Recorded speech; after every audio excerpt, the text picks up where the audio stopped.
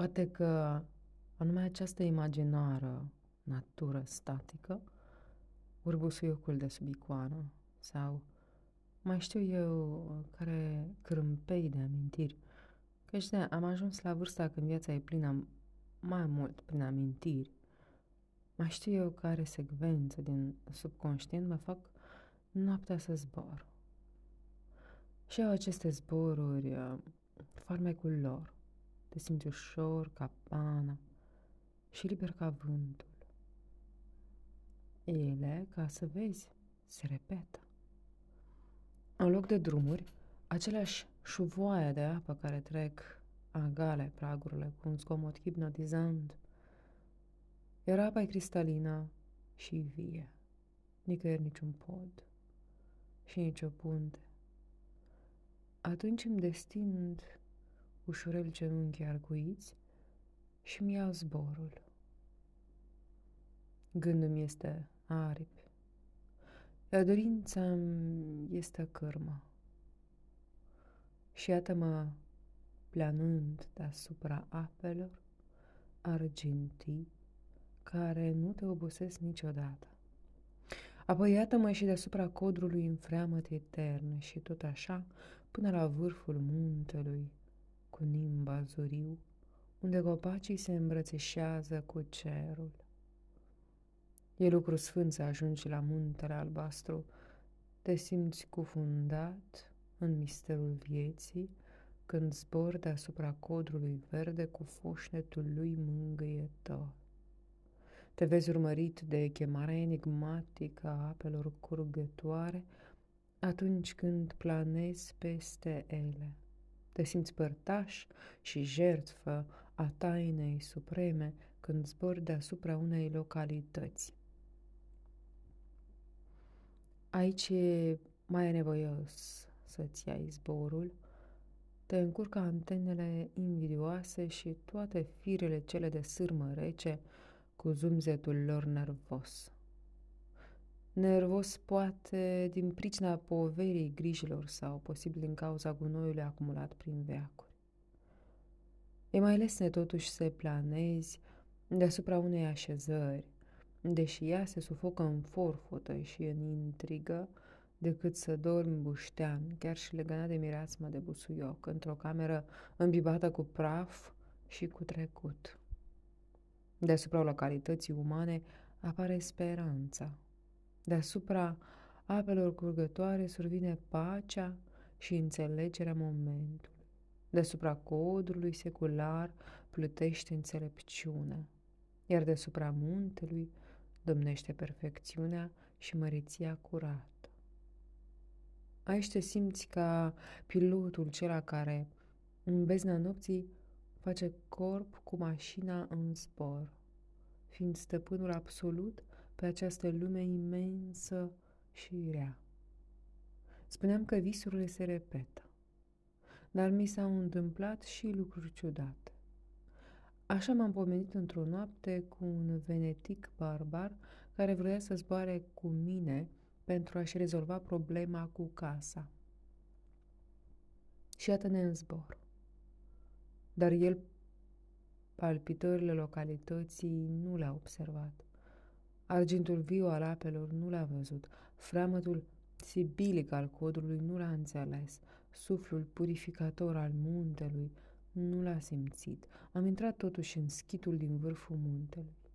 Sihastru, care în prima și furtunoasă tinerețe mă îndreptase pe calea cea bună, păcându-mi să găsesc echilibrul între chinul patimilor și bucuria împlinirilor și salvându-mi astfel sufletul și trupul, ne-a întâlnit cu un zâmbet blajin nedumerit.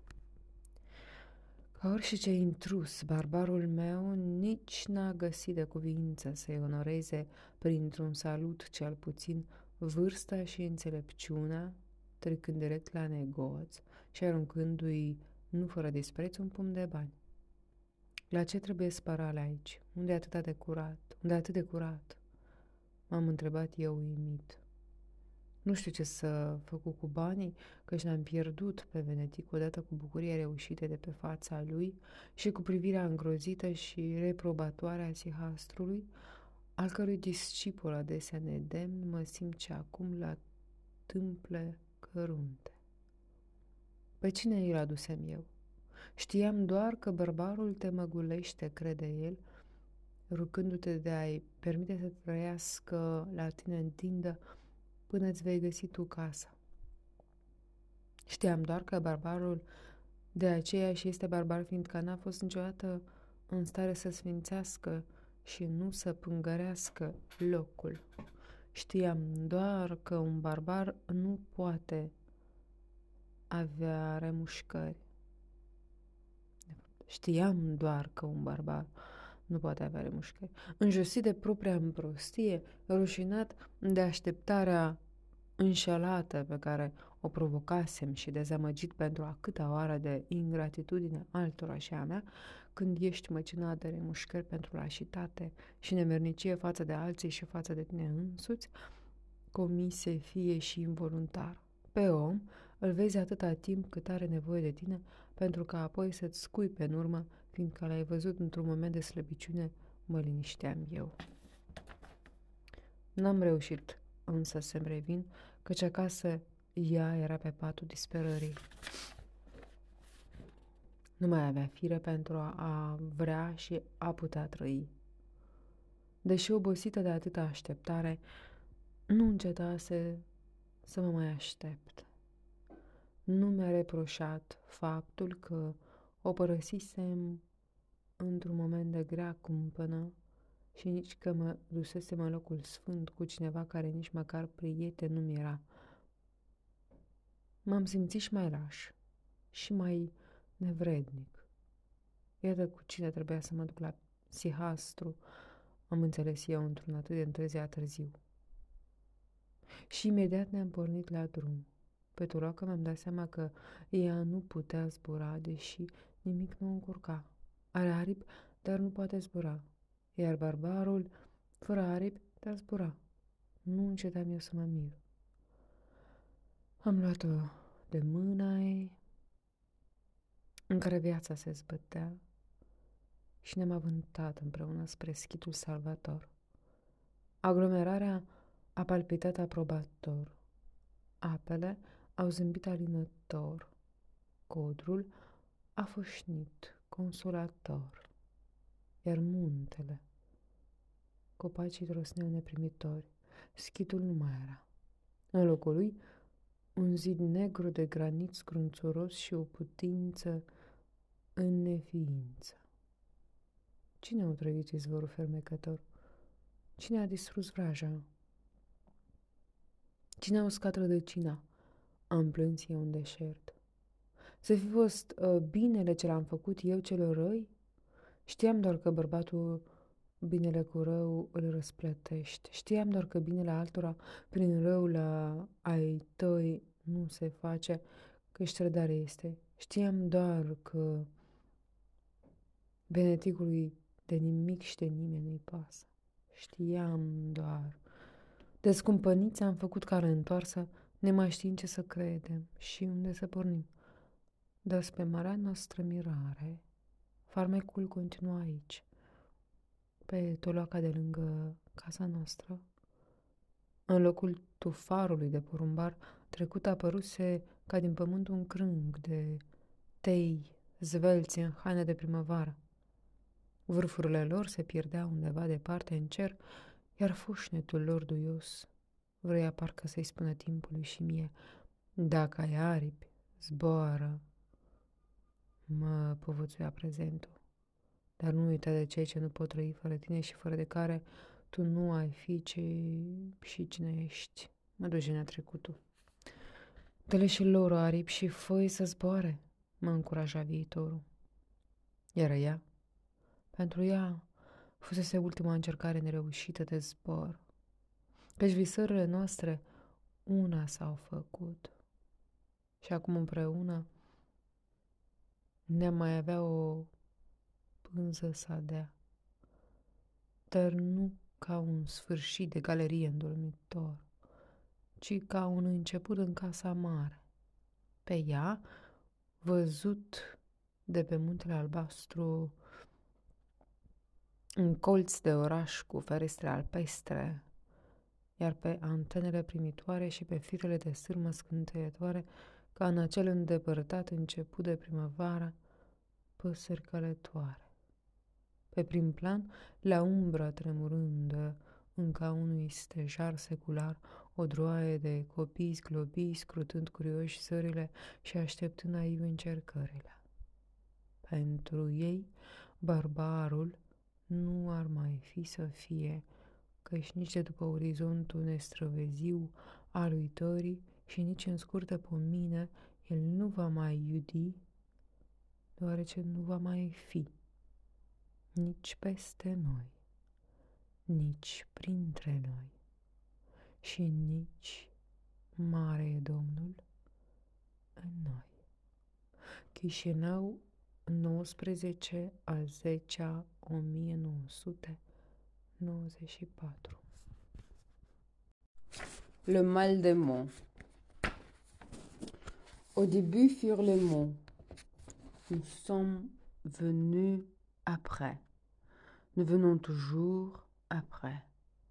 Nous venons pour partir. Les mots restent. Nous venons avec les mots et par les mots.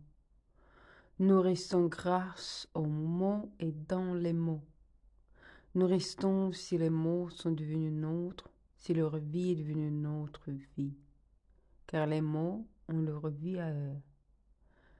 Mais les mots ne vivent qu'avec nous. Les mots ne bercent-ils pas nos rêves et nos espérances? Les mots ne pleurent-ils pas avec le désespéré? Ne s'acharnent-ils pas contre le malfaiteur? Ne courent-ils pas au-devant de celui qui cherche à comprendre, qui veut entendre, qui ose dire?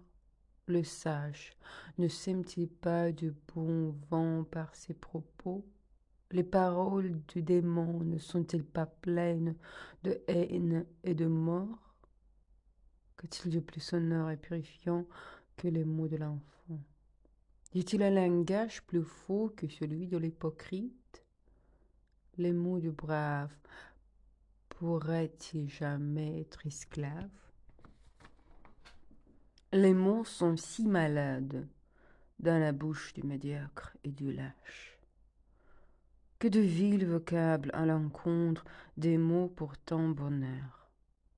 La vie des mots, c'est la mer, si rarement paisible avec tous ces vents qui font courir les ondes, qui sortent les vagues des profondeurs pour les lancer vers les cieux étonnés, par tant d'audace et qui font frissonner les plus durs des marins, les plus poètes des poètes.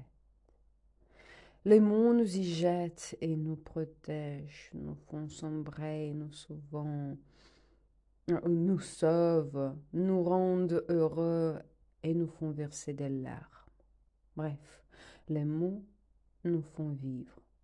Vivre notre vie et celle des autres, car on ne vit jamais que par soi. On vit par la joie et surtout par les souffrances des autres. C'est encore les mots qui nous rendent semblables, qui nous unissent et qui, en même temps, donnent à chacun de nous de l'individualité, de la personnalité. Dans son essence, l'homme n'est-il pas homme tout d'abord grâce aux mots qu'il puise dans sa langue, aux mots qu'il enfante, aux mots qu'il dit aux autres? Ne sont-ce pas les mots qui nous distinguent les uns des autres, qui font que le petit jeu devienne moi? Oui, et c'est encore eux qui nous délivrent du fardeau du vécu et du senti.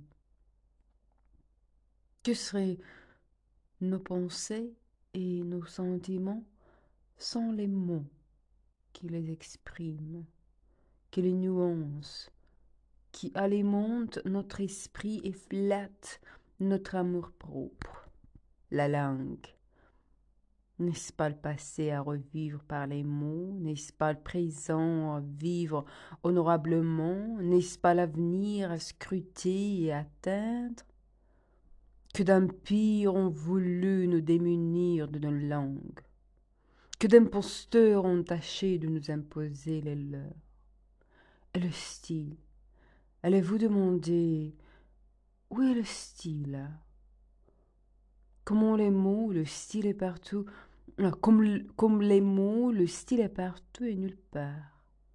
Le style est en chacun de nous, mais il est là, à cette petite condition que chacun vive sa vie, que chacun ne soit pas que l'ombre d'un quelqu'un, que même l'imitation soit créative et très personnelle. Et le style, dirait le linguiste, c'est ce mariage heureux des mots du cœur et des mots de la raison, des mots du passé et des mots de l'avenir, des mots de la sagesse et des mots de l'amour. Et les tropes, demanderait le styliste curieux et le rédacteur impitoyable. Quelle est la valeur expressive des tropes? Quelle est la valeur expressive des tropes? Les tropes individualisent, serait la réponse du linguiste. La métaphore, par exemple, rend le texte de la poésie romantique moins rigide et plus expressive, tandis que le symbole l'universalise et le fait sortir de l'espace et du temps humain. Je ne sais Oui, pas, je ne sais pas trop, s'étonnerait l'écrivain. Mais je dois avouer que l'écrivain, si petit ou grand magicien de mots qu'il soit, ne commence pas par les figures de style. C'est ce qu'il a à dire au monde qui le préoccupe tout d'abord. Les tropes viennent après et ce sont mes frères aînés anonymes. Mes frères aînés anonymes. Nous nous battons méthodiquement ensemble pour nous approcher, ne fût-ce qu'à pas de tortue de la perfection.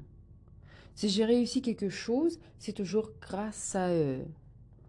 Pour conclure, je ne citerai à l'intention de mon lecteur qui a eu la patience de me suivre jusqu'ici que 3 des 99 variantes du même récit de Raymond Queneau, du livre Exercice de style, publié à Paris, Gallimard, 1994, pages 10, 11 et 149. Litot. Nous étions quelques-uns à nous déplacer de conserve. Un jeune homme qui n'avait pas l'air très intelligent parla quelques instants avec un monsieur qui se trouvait à côté de lui, puis il alla s'asseoir. 2 heures plus tard, je le rencontrai de nouveau. Il était en compagnie d'un camarade et parlait chiffon. Métaphoriquement. Au centre du jour, jeté dans le tas des sardines voyageuses d'un coléoptère à l'abdomen blanchâtre, un poulet au grand cou déplumé harangua soudain l'une paisible d'entre elles et son langage se déployait dans les airs humides d'une protestation. Puis, attiré par un vide, l'oisillon s'y précipita. Dans un morne désert urbain, je le revis le jour même se faisant moucher l'arrogance pour un quelconque bouton. Interjection. Psst. Ah. Oh. Ah ouf. Eh. Tiens. Oh. Peu. Pouah. Ouais. Oh. Aïe. Eh. Un. Tiens. Eh. Peu. Bon.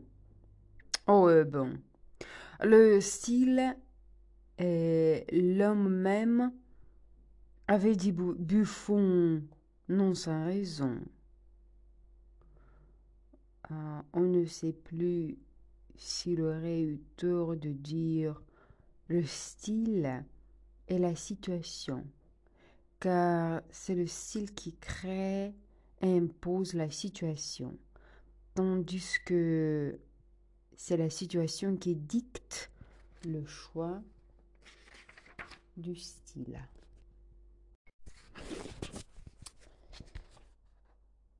Le testament de ma femme. Fatigués de nos malices et de nos caprices, car on se croyait tous de fortes personnalités, ma femme voit dans un moment de faiblesse un espoir de nous voir changer au bon Dieu et nous quitta pour une vie meilleure. Nous la pleurâmes, comme il s'y est dans cette partie de l'univers orthodoxe, versant durant 3 jours et au repas de funérailles des larmes à profusion. Autant et tout juste comme il lui aurait plu, car il se voulait aimé et choyé par tout le monde, mais non pas au point qu'on s'arracha les cheveux de la tête à sa disparition. Je vous permets de vivre après moi, plaisantait-elle, à contre-cœur, dans ces si rares moments où l'humour avait le dessus de son ambition. Nous fûmes encore très tristes, mais on pleura moins à 9 jours passés. Nous nous sentions orphelins et nous lui fîmes de tendres reproches de nous avoir abandonnés à ce monde si méchant. Nous lui adressâmes tous les mots de bien que puisse accumuler une famille qui vient de perdre l'être le plus cher. Les sanglots firent place aux soupirs qui n'arrêtaient pas de se faire entendre dans l'infini rappel des moments de bonheur qu'on avait eu la chance de vivre ensemble. Qu'il eût été heureuse d'entendre tout ceci de son vivant. Car elle aimait tant qu'on lui dit de beaux mots, même si elle les savait hypocrites. À passer 40 jours, lorsque son esprit s'apprêtait à quitter la maison pour nous surveiller et nous guider du firmament, nous parlâmes tous avec une mélancolie résignée et sobre. Son âme était encore là, et nous nous adressions les uns aux autres, la voix grave et très basse, comme si nous avions peur de la réveiller et de la chasser de son nid. Lorsque 6 mois se furent écoulés depuis son départ, nous honorâmes sa tombe de notre présence massive et d'une table peau blanche comme le lait et sans aucune tache de sang. On pouvait lui pardonner tout, sauf les taches de rousseur qui lui manquaient. Et avec ça, elle n'était que modestement hypocrite. On désapprouva mon oncle à très vive voix, en lui rappelant que malgré le degré de parenté, l'âge et la position sociale, chacun a le droit d'avoir son opinion. J'envoyai à Anda un regard de reconnaissance et de sympathie. L'oncle Stan battit en retraite. Toutefois, continua-t-il comme si de rien n'était, nous avons la noble tâche de trouver aujourd'hui une femme pour Vlad. Tout le monde l'approuva de mouvements de tête. Tout le monde sauf Anda, qui haussa ses mignonnes épaules de Sainte Catherine. Moi, j'en fus scandalisée, mais je me tins quoi, car je savais à qui j'avais affaire. Méfie-toi, mon gars, me dis-je. Fais attention, sinon. Je dus arrêter là le cours de ma pensée, car l'oncle Saint avait sorti de sa poche intérieure une longue liste de possibles fiancés. Je propose, prononça-t-il sur un ton autoritaire, et en même temps de bonne compagnie, à la très haute et honorable assemblée de discuter les mérites et les défauts de chaque postulante à part et d'élire au scrutin majoritaire celle qui fera le bonheur de Vlad. J'acceptai le jeu, faisant toutefois remarquer que j'avais, en tant que personne intéressée, le droit au veto. Je ne me plierai à votre décision qu'au cas où vous m'aurez présenté des arguments tenants. Leur déclarai-je sûr que j'arriverai toujours à trouver un contre-argument et que la bataille était pour moi gagnée d'avance. Et je n'ai pas tort. Je ne dus même pas recourir à mon droit de veto, ni à mon inventaire de défauts que les hommes prétendent féminins et qui étaient dans mon imagination excitée beaucoup plus nombreux que ceux des livres d'Alain. À peine achevé, l'oncle Stan de lire en un nom que les contre-arguments se mettaient à pleuvoir de toutes parts. Personne ne se voulait perdant. Tous et chacun se voyaient gagnants. Et très vite, sa liste se fut épuisée. Alors, demanda le meneur de notre réunion, décontenancé par le si peu d'autorité qu'il avait exercé sur l'assemblée. Ne vous fâchez surtout pas, notre très cher oncle, se fit entendre une voix faible et timide. Vous êtes toujours notre doyen et le porte-drapeau de notre nombreuse et très belle famille. Mais non, je suppose, chacun de nous a osé dresser sa liste de femmes qui mériteraient à bon droit d'être l'épouse de Vlad et faire l'honneur de notre clan. L'oncle Sam sourit compréhensif et chacun s'empressa de sortir sa liste comme si l'on jouait à qui le premier. Tout le monde, excepté Anda. Je lui souris amicalement et un signe d'encouragement. Qu'est-ce qu'il est belle, m'arrêtai-je à pas de m'émerveiller. Mais ces listes, qui étaient beaucoup moins longues, ne connurent point un sort meilleur. L'oncle Stan et son public en parurent déconcertés. Aurais-tu quelqu'une à nous proposer attaqua-t-il Anda avec une politesse caustique. Elle se contenta de lui faire la moue, ce qui faillit le faire enrager, étonné. Mais il se retint à grand-peine sous le regard reprobateur de la famille, et tourna alors son courroux contre moi. À ce que nous comprenons tous, cher Vlad, ta femme n'en eut aucun des défauts et vices auxquels on vient de faire appel. Je m'excuse, mon cher oncle et notre bien-aimée famille, répliquai-je d'une voix le plus possible paisible. Mais vous n'avez pas tout à fait raison.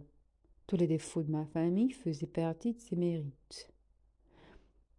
Dis-nous donc alors, cher ami et parent, comment as-tu pu prendre pour femme quelqu'un qui n'avait que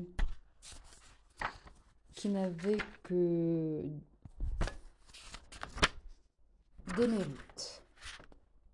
Oh, ce n'est pas du tout compliqué.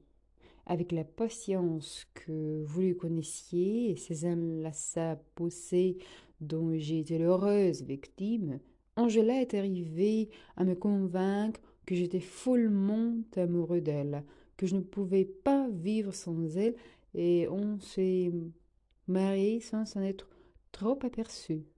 Comment ça? C'est un encore l'oncle Stan. D'un tacite accord et n'ayant que la bénédiction de Dieu, nous sommes allés à la mairie et là, nous ayant vu la main dans la main, les yeux dans les yeux et le visage de braise, on nous a fait signer des papiers. Vous en avez vu la suite. On me jeta des regards ailleurs et compatissants. Moi, pour fêter ma victoire, je m'apprêtais déjà à raconter une anecdote mordante sur le mariage lorsque l'oncle Stan sortit de son inséparable portefeuille en cuir de serpent usé par le temps une belle enveloppe d'un bleu cendre scintillant. Tout comme les yeux d'Anda, eus-je le temps de le constater. Il nous la montra solennellement, sans cependant nous permettre d'y toucher. Elle était 5 fois scellée et avait les timbres fiscaux cachetés. Je vous jure, sur ce que j'ai du plus cher au monde, que je n'ai aucune idée sur ce qu'il y a dedans. Quelques jours avant son départ, notre chère et très regrettée Angela, que Dieu a préférée et choisie parmi nous, dit-il en se signant, m'a confié cette lettre et m'a conjuré de ne vous la faire lire qu'au cas où nous n'aurions pas su convenir de trouver parmi les femmes qui, belles et comme il faut, ne manquent point, me permets-je de vous le faire remarquer, une qui soit digne du cœur et de la main de Vlad. L'air très calme et bonhomme, il ouvrit l'enveloppe sous les yeux ardents de l'assemblée et le regard anxieux d'Anda. C'est bien l'écriture de ma très douce et non pas mon dasse femme. Ces signatures étaient authentifiées par le notaire qui était parmi nous sommeillant dans le fauteuil le plus mou et qui s'était jusque-là tu. L'oncle Ston qui lui remit la lettre qu'il nous lut en voix claire et impartiale. J'ai légué à mes adorables enfants tous les biens que mon cher mari et moi avons amassés durant notre vie conjugale, laquelle, vous devez le reconnaître, a été heureuse. D'ici haut, je constate avec satisfaction que le partage a été juste et qu'il n'a pas fait de jaloux. Mais même au ciel, je ne peux pas rester indifférente envers le sort de mon mari. Je ne pourrais pas reposer en paix dans le monde des élus des élus de Dieu si je ne le savais pas heureux. Dans ma première jeunesse, nous étions trois camarades, Vlad, ma meilleure amie et moi. À ce passage, on se regarda ébahi. Quoi? Angela avait-tu une amie de tous? On ne lui avait connu aucune amie. Vlad ne se serait jamais marié si je ne l'avais pas persuadé que je l'adorais, qu'il m'aimait et que nous ne pouvions plus vivre l'un sans l'autre. Et c'était pourtant vrai, car c'était le bon Dieu qui le voulait. Mon ami l'aimait aussi, avec une abnégation que je n'ai jamais vue dans ma vie. Mais très bonne amie et excellente camarade, elle m'a cédé la place et j'ai connu le bonheur. Je lui en suis reconnaissante. Fidèle à son amour pour Vlad, elle a rejeté toutes les propositions de mariage que lui avaient faites de remarquables jeunes hommes après lesquels les plus belles jeunes filles du monde soupiraient en espérant. Je tiens à avouer que j'en étais souvent fâchée et que je la blâmais. Je lui en demande humblement pardon et je m'incline devant la force de son amour pour Vlad, la fermeté de son esprit de camaraderie et d'amitié. Que de fois ai-je eu recours à son aide au moment où j'essayais d'apprivoiser mon indomptable mari. Je sais qu'elle souffrait de le savoir dans mes bras, mais elle a toujours été juste et correcte. Que Dieu la protège et bénisse son amour. Je sais aussi que Vlad a souvent rêvé d'elle. Je n'ai jamais compris si c'était du regret ou si c'était des remords. Mais je sais aussi que Vlad allait à l'église se confesser toutes les fois que cela lui arrivait. Il ne voulait avoir de péché ni envers moi, ni envers elle. Dieu le lui a pardonné. Je le lui pardonne aussi. Je tiens aussi à confesser que les remords m'ont souvent rongé. Peut-être aurait-il voulu mieux laisser à Vlad la possibilité de choisir entre nous deux. Serait-il parvenu à faire lui-même le bon choix? En serait-il devenu autre? J'ai toujours admiré la fermeté de son caractère, sa perspicacité et sa fidélité à l'amitié. Que Dieu veille sur lui. Je vous dis à tous que je vous ai beaucoup aimé, que mon amour pour vous est encore plus grand. Pardonnez-moi si par étourderie il m'est arrivé d'être injuste envers vous, si je vous ai fait souffrir. Sans cela, vous en seriez-vous aperçu que j'étais là, Je remercie Dieu pour m'être trouvé parmi vous qui me manquez tant, pour vous avoir eu à moi et m'avoir accepté tel que j'étais. Soyez toujours ce que vous êtes. Que Dieu vous ait tous en sa sainte garde. Le moment est venu de vous adjurer tous de faire en sorte que Vlad prenne pour femme ma meilleure amie. J'espère qu'ils respecteront ma dernière volonté. Je leur souhaite un grand bonheur. Que Dieu bénisse votre union, mes très chers Vlad et Anda. La bien vôtre, Angela. Tout le monde a eu le souffle coupé. Je me tournai vers Anda et le souris complaisant. Elle était écarlate et avait les larmes aux yeux. On ne sut jamais si c'était à cause de la surprise, du bonheur qui s'annonçait ou du dépit de ne pas avoir deviné. On n'était pas très à l'aise. Elle n'avait proposé personne. Elle n'était sur aucune des listes. On la regardait comme si on la voyait pour la première fois. Je ne saurais pas dire ce qu'il y avait dans ses regards, la déception du coup manqué ou de la vénération.